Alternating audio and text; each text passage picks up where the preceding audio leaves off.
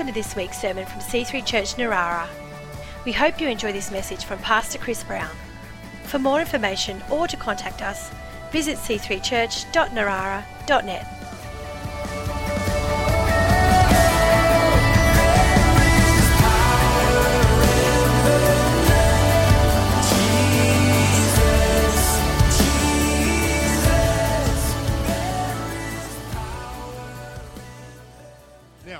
I read this, we're continuing our series on the Lord's Prayer. Very excited about this. I read in the Sydney Morning Herald this week, you may have come across this report by a social researcher, did a survey, Mark McCrindle, and last month around Australia, researching and surveying a number of people, found that more than a third of Australians, 35%, said that because of the recent upheaval in society and COVID-19, they were praying more. More than a third of Australians said they were praying more. 41% said they were thinking about God more. A quarter said they were reading the Bible more. This is not just interviewing Christians. This was a broader survey tapping into what people were doing and responding to what's going on. Nearly half of those surveyed, 47%, said that they had thought more about their mortality and the meaning of life. Mr. McCrindle said the research is showing that this COVID situation has rattled Australians and got them thinking about the big purpose of life. It's got them reprioritising their life. Well, that is good news, and that is what we've been praying for. That amidst the disruption and distress caused by COVID-19, that God will touch hearts and that people will turn to Him and discover Him and consider Him, yeah? And so that's what we've been praying for. And if you're, like this survey says, inclined to be praying more because of what's going on in the world, well then run with that inclination. It's a good one. It's a very good inclination to follow. And if you're not sure exactly what to pray or how to pray, well, you've come to the right place today, because we're looking at what Jesus taught us about how to pray. The disciples actually came to Him, Luke records, how they came and said, Lord, teach us to pray. And in response to their request, He then gave them and us what we call the Lord's Prayer. And we're reading, it's in Luke, but it's also in Matthew, and we're reading the version that Matthew recorded. And you read it in Matthew 6. It might come up on the screen. I'll read it for you. Jesus said to pray like this: Our Father in heaven, hallowed be your name. Your kingdom come, your will be done, on earth as it is in heaven. Give us today our daily bread. Forgive us our sins or debts as we forgive those who sin against us. And lead us not into temptation, but deliver us from evil. For yours is the kingdom, the power, and the glory forever and ever. Amen. When I say that, I feel like I'm in primary school. Because when I was in primary school, in year 6, Mrs. Davis, let me tell you about Mrs. Davis. Mrs. Davis was one of those fearsome, awesome, scary, ancient teachers that you had in primary school. Like she was biblically old. She was like really just old, man. She was so old, but she was full of energy. She was sharp. She was tough. We were totally afraid of her, and we loved her as well, because she was really good at teaching, and we learned a lot of things. And you didn't mess with Mrs. Davis. You remember these sort of teachers? And she had a reputation. She was everyone in the whole school was afraid of her. And the poor little kids, I remember in our year 6 class, she would, of course, in those days, the teacher's desk was at the front of the class, next to the blackboard, and all the kids were in lines in our desks. And she had a dry wit and a sense of humour that was so subtle, no primary school kids could ever know if she was joking. She just sounded angry. But you'd sort of think, I think she's joking. I'm not sure. Don't risk it. Don't laugh. And she may not be. I don't know. And she'll kill us with one of those looks if you get it wrong. And I remember the messengers would come in, poor little kids from like year 3 or year 4. And they'd open the door, knock on the door, come in. And they'd open the door and they'd walk towards her desk and she'd say, do you live in a tent?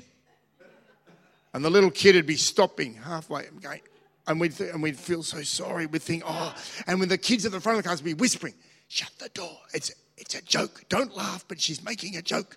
Because they'd left the door open, and that's what old cranky people joke by saying, do you live in a tent? Which was the idea of, well, you know, in other words, you don't. So the answer is, no, sorry, I don't live in a tent. I live in a house. Oh, houses have doors.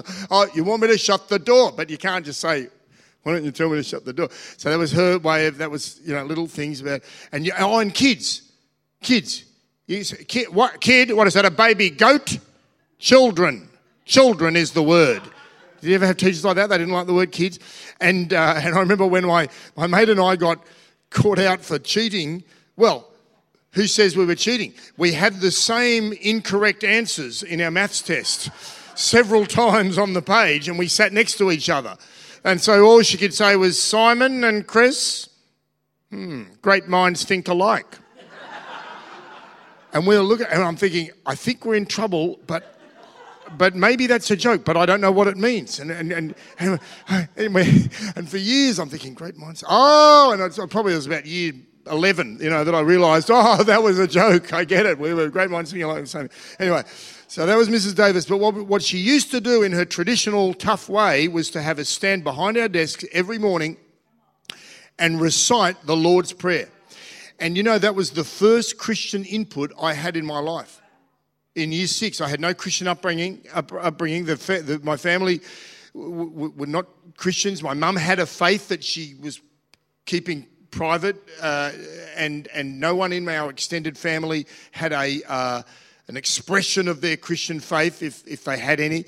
I had no experience. I had never been to a church service, and I remember just hearing the Lord's Prayer and saying the Lord's Prayer, and of course could learn it by rote learning just what it meant. I didn't really know what it meant, but I just knew what to say. Oh, the only other Christian input I had was in that same year, my mate Tom, who was a Christian, witnessed by saying, when you die, God's going to read out all the bad things you did.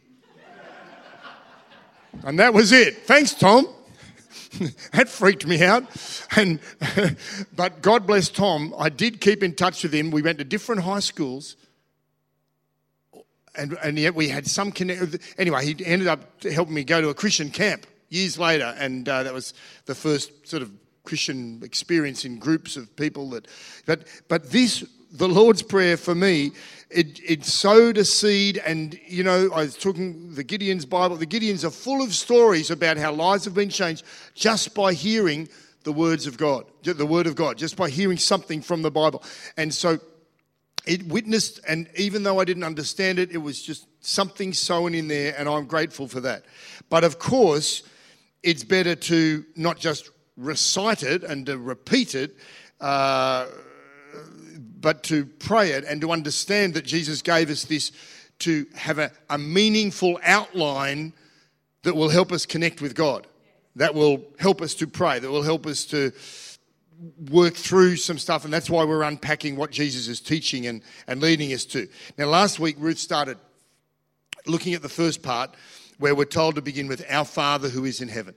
So that's awesome because it positions us to worship God, to recognise who He really is. And this flows into the next section that we'll look at today, which says, your kingdom come, your will be done on earth as it is in heaven. So those 3 petitions at the beginning of the prayer, God, hallowed be your name, or may your name be greatly honoured, our Father in heaven, worship God, and then your kingdom come, your will be done. These are all focusing on God. And in fact, the prayer has 3 more petitions, which we'll look at in the future weeks, and that's all about us, our provision, our forgiveness, our godliness. Lord, give us, you know, our daily bread, and forgive us and lead us not into temptation, help us. And so we'll get onto that. But notice that Jesus wants us to get our perspective on life right by starting with God. We focus on God. We look to God. And of course, that isn't easy because naturally in our base, natural inner self, there's a voice that says, I don't want to pray, Lord, God, Father, your kingdom come, your will be done. There's something that says, what about my kingdom and my will? I want to pray the opposite. Some little voice in there that's wanting to pray, Lord, help me make my kingdom come. Lord, could you just come and affirm my plans and bless what I want to do, because it's all about me. And so that's kind of where our natural self comes into conflict with God's will, because we just have our own idea of our own way of living in our own little kingdom that we want to get on and rule. But here we are confronted with this prayer. If we really think about it, Lord, your kingdom come, your will be done. We've got to ask ourselves, do I really want what I'm really praying? Because that is, to pray that honestly, are you prepared for the consequences of that prayer? Because to pray that, are you really ready to do what that means, which is to surrender and submit to God? To really, because that prayer reflects complete humility before God. It is basically saying, look, God, I accept that you should and can and will be now in charge of my life. That's why Jesus said, if you lose your life, you'll find it. But if you hang on to your life, you'll lose it. So there's a promise there, but there's also an indication of the commitment and the action that we've got to undertake to go, well, I want to hang on to it, or will I lose it? Will I let God be really God of my life? And of course, this flies against the culture of the world that we live in. We just finished over a number of weeks talking about the kingdom culture, God's kingdom culture, and how it's different to the worldly culture.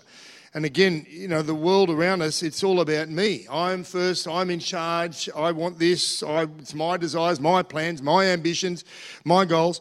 And of course, kingdom culture starts with recognizing who really is king and letting him be king in here, in my heart, and starting here and saying, right, God, I surrender and I invite you to be Lord and leader and ruler and reigning over my life. And when we say God's kingdom, I mean, we touched on this some weeks ago, but think about it. In our world and now life, we're not so familiar with kings. There's not many kings left on earth. We have, mainly democratic governments. But for them, the initial hearers had caught their attention when Jesus started talking about the kingdom. Not just because they knew about kings. There are a lot more kings in the world around then, but especially for the Jewish people, because they were longing for God's kingdom to come. The Old Testament's full of prophecies about the coming king, the Messiah, the promised one, who was going to come and set up a new kingdom. And they were particularly desperate for that to happen because of the Roman occupation, as you may know. At that time, Rome was the most devastatingly successful, dominating civilization the world had ever seen. And they had come in and just flattened cities and civilizations and cultures and just brought in their fearsome rule. And that had happened in the time just before Jesus came to earth. And so, I mean, imagine, if you ride or drive, that would be boring, but if you are smart, you would ride to Wollombi, as Josh is proposing. Anyone with a motorcycle, very welcome this afternoon. Those, if you go out to Wollombi, there's a little museum there, and you will see evidence of the planned Japanese occupation of Australia, to the point that they printed Australian yen in World War II. Now, we know that they had a go at Darwin, but that was just only the beginning. Their plan was to totally dominate and overcome our whole nation, and praise the Lord for the Allies and the troops and sacrifice that so many made against the, Yellow Peril, as it was called, and the Nazis of Germany, and fought for a free world. But imagine if our nation had been overrun by a foreign power, and you had their troops marching your streets, taking over your government buildings and your institutions, and extracting taxes, extra taxes that they send to their homeland, and inflicting fear into society because of their presence. And that's exactly what was going on there. And then Jesus comes along and he starts talking about the kingdom of God. So people are probably thinking, hey, this is exciting. This is great. This is what we've been looking for. This is going to be a great military victory over the Romans. Surely we're going to get rid of them finally, these awful oppressors. This will be a restoration of the earthly king of Israel, like the glory days, David and Solomon. Well, of course, that's not what God's kingdom essentially is. And if they look twice at Jesus, they'd probably realise, actually, that's really not what you're talking about, is it? Because you don't look like a military guy. And you've got these, unschooled ruffians hanging out with you, and you're talking about the kingdom of God coming. And because the kingdom of God isn't about military occupation or political force or any other, earthly show of force, which is temporary, but it's about eternal, spiritual and personal rule, because God comes to rule in our hearts, not just, in our geographical situation. And that was a challenge for them to grasp and for people to grasp today. Charles Ellicott, the famous English theologian, he commented on this passage. He's got a commentary you can look up. And he said this: God's kingdom was not, like the kingdoms of the world, one that rested on the despotism of might, but on the acknowledgement of righteousness. It was therefore ever growing to a completeness which it has never yet reached. And therefore we pray that it may come in its fullness, that all created beings may bring their wills into harmony with God's will.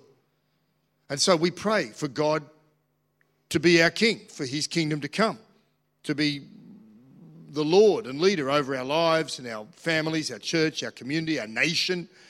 And that's a good thing, because we live our best lives when they are surrendered to God, when we are submitted to his lordship and letting him help us figure out how to navigate our way through life, rather, like I said, than us just, being our own little boss of our little piece of turf and just getting it all wrong.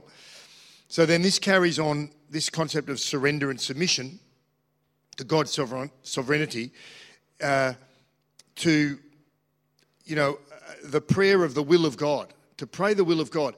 Now, of course, some people have thought, oh, well, this is just resigning to fate, saying, oh, God, your will, let it be whatever, if it be thy will. But this is not a prayer that is just passive resignation or a mere acceptance of the inevitable, because the will of God is mysteriously bound up inside the lives and the prayers of the people that follow him.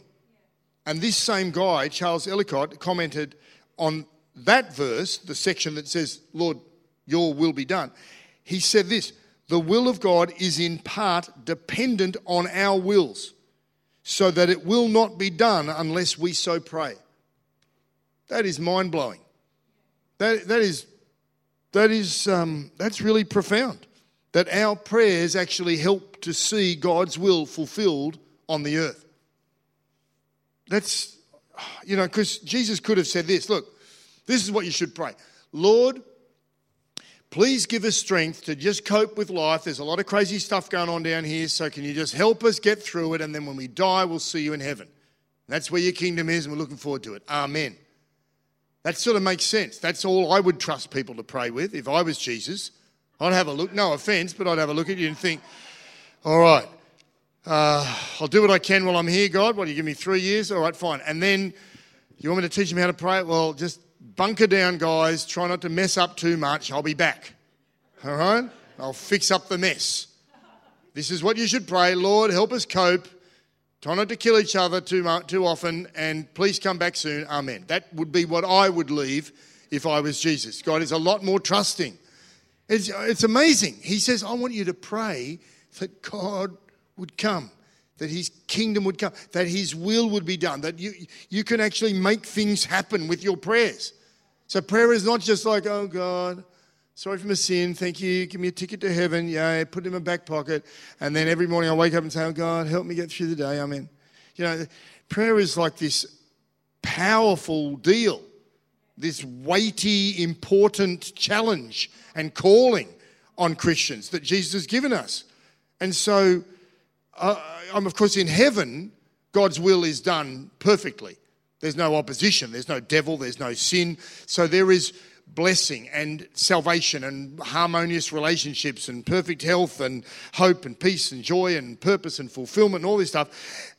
And that's what Jesus says you can pray and should pray that would it come into this world. Now, of course, it doesn't happen automatically, it doesn't happen perfectly. God's kingdom won't be completed till the end of time, but there are elements of God's kingdom that can and should come into our life, into our world. And we're the ones that are meant to make it happen. Isn't that amazing? Because when you read God's word, it shows us his will when you read the Bible, but it doesn't mean that it happens automatically. But when you read the promises and the kingdom principles for living that are in the word, you realise, our prayers can bring this into effect into our lives and communities. And so this should make us appreciate how exciting and powerful and important prayer really is. Because like I said, this is a prayer that goes way beyond just, Lord, bless me.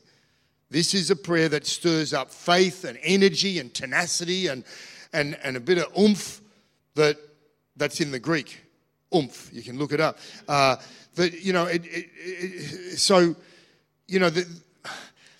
You just don't have to look hard to see the consequences of sin and the works of the devil and how people have had all kinds of havoc go berserk in their lives. And rather than just say, oh dear, and change channels, God needs prayer warriors to go, oh God, let your kingdom come into this situation. Let your will be done. As it's perfectly done in heaven, we want that done here into this situation, into my friend's life, into this person's life, into that country's life, into our nation's life. And so these are prayers that we are called to pray. And so we've got to be bold and brave. I feel very stirred when I think about this. But of course there's personal cost, because it might mean that you just give up a little bit of downtime to press into this kind of prayer and into God's presence. It might mean that you have to turn off a screen in order to turn to God. And of course, sometimes people have been actually quite persecuted for standing up for God, for honouring God, for praying to God. But it's worth it. Last week Ruth shared about Daniel. In the Old Testament, you read the book of Daniel, and he's one of many Jewish people who were overrun by the Babylonian Empire and taken into captivity. They didn't kill them all, they were smart. They said, and particularly guys like Daniel, they recognised people who were smart, had skills, and they said, right, come and serve in Babylon. So there's Daniel in a pagan country. They worship all kinds of weird and wacky, stupid, false gods, and he's upholding his faith, worshipping the one true God, but serving in the courts of the kings. And he works his way up. He's like a minister in their government. People are jealous of him. They want to get rid of him. And at one point, there's an edict that says everyone has to worship the king as if he's a god. And Daniel, and Ruth pointed out, Daniel was so brave, he just went home, kept up his regular prayer habit with the windows of his house open and prayed 3 times a day, loudly, out the window, to Jehovah, not idiot God, and to the king, false God. He was praying. Well, that's very brave. That was good. That's what Ruth shared. She didn't tell you the whole story, though, because he paid a little price for that. Because the guys that had said to the king, hey, we want you to, make this edict, everyone has to pray to your name, and if they don't, then they should get, what was the punishment? Thrown into the lion's den.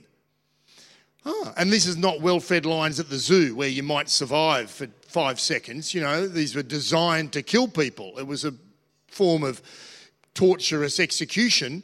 And so they set it up. So sure enough, they find Daniel, and the king likes him. They go to the king, Darius at the time, and they say, Daniel's been caught praying. I like Daniel. But the king says, well, that's the law. I'm sorry, Dan. I'm sorry, mate. And the king, honestly, it's quite, for a king at that time, they didn't sort of mess around and apologise very often, but he's really quite apologetic, but still has to throw him into the lion's den. And you may know the story. I think it's just a brilliant picture. I would love to have, sent a drone back in time and sort of, get a film. Maybe we'll hear all these stories in heaven, get the whole deal. So they throw him into the lion's den. They seal it up with a stone. And of course, the king is anxious to know what happened.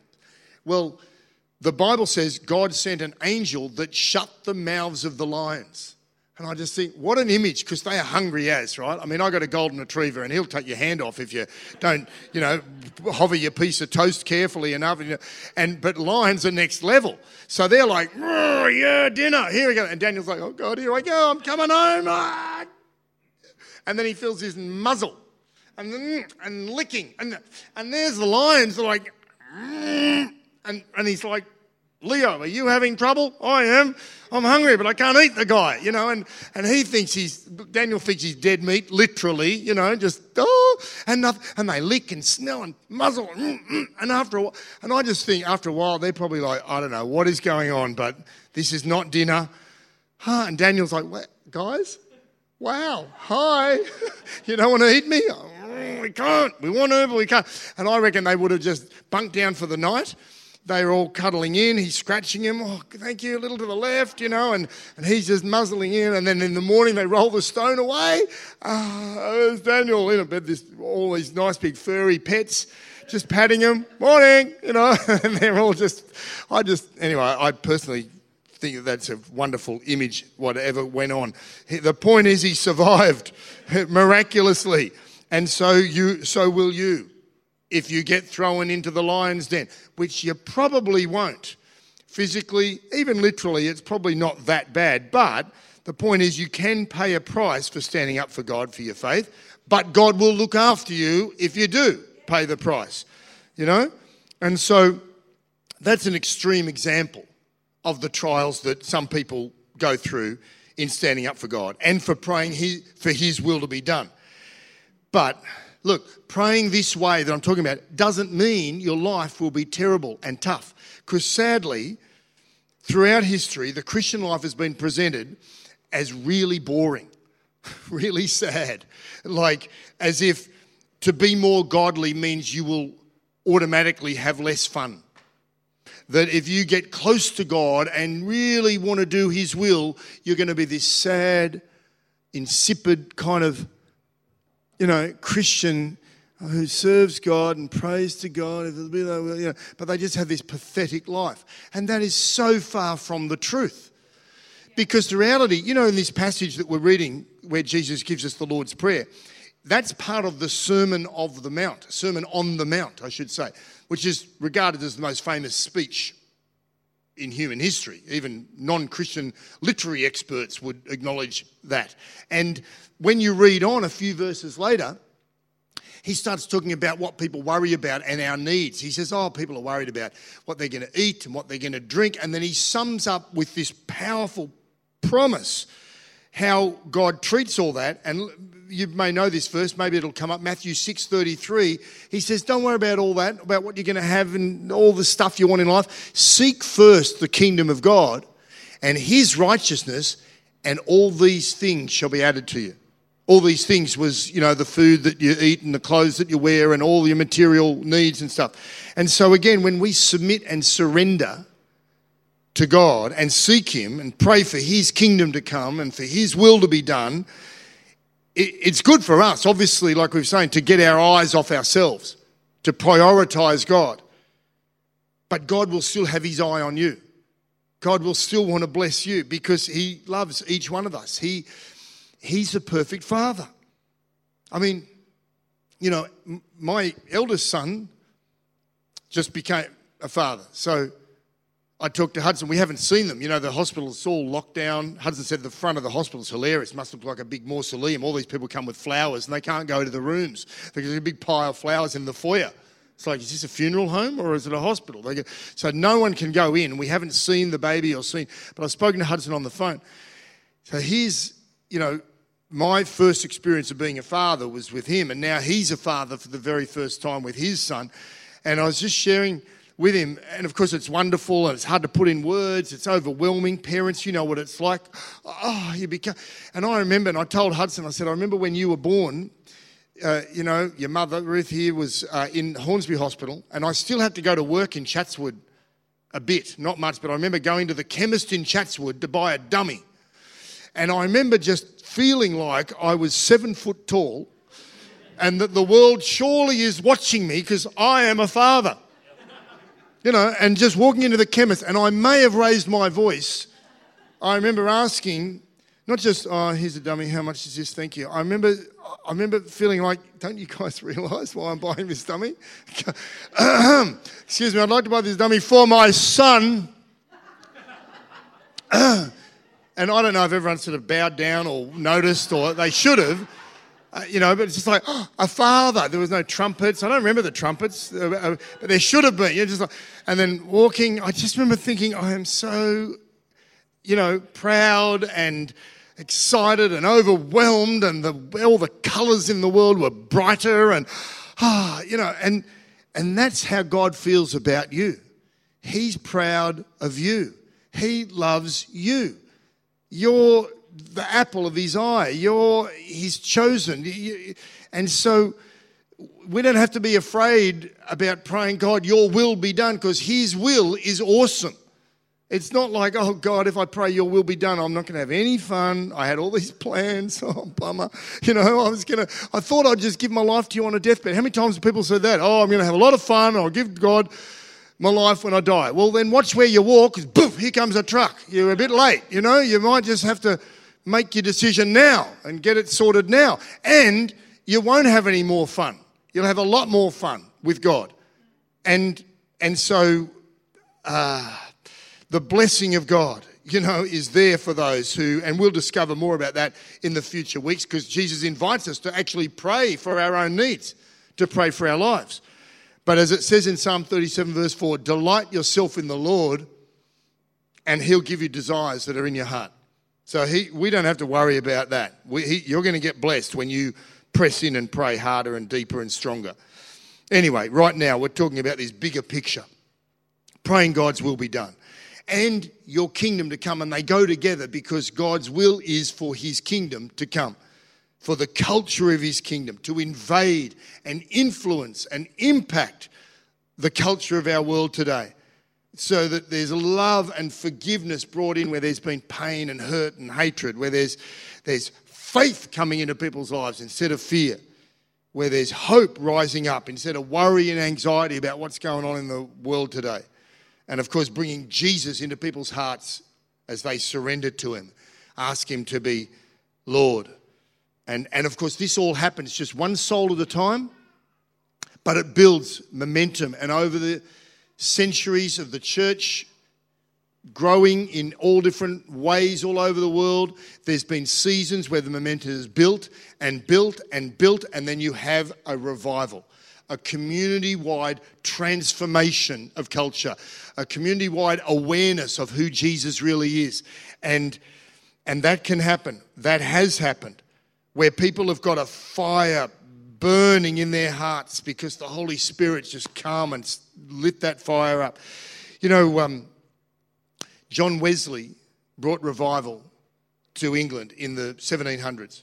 And you've probably heard of him. He was a very well-studied theologian, very gifted communicator, but it wasn't his natural abilities that brought the crowds, that turned the nation upside down.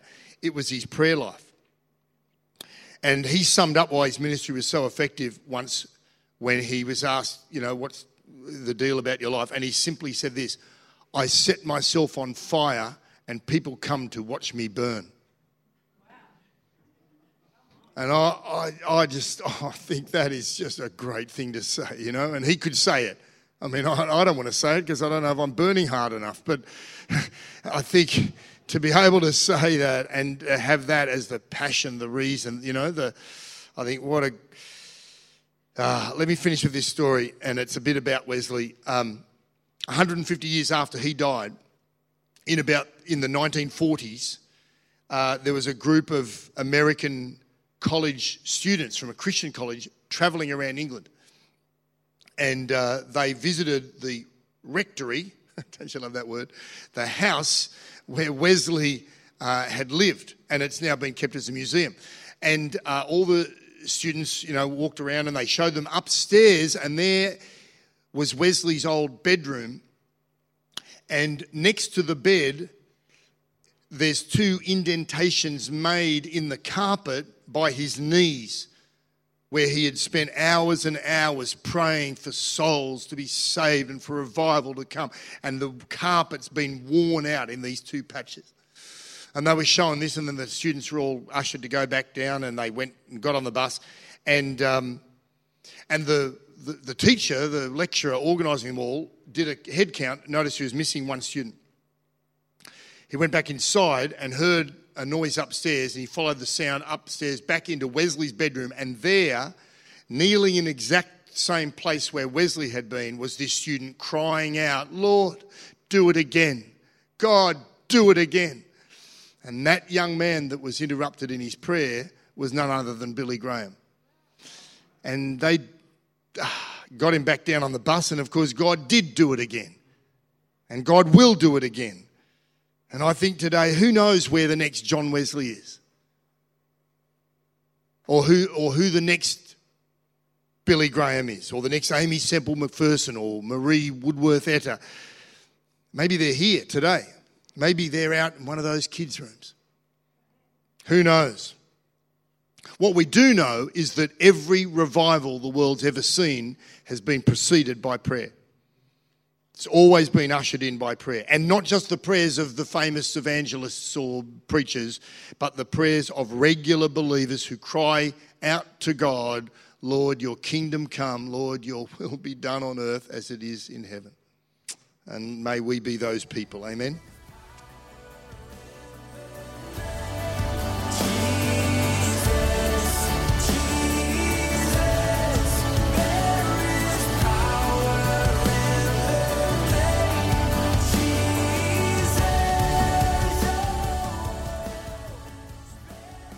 We hope you've enjoyed this week's sermon.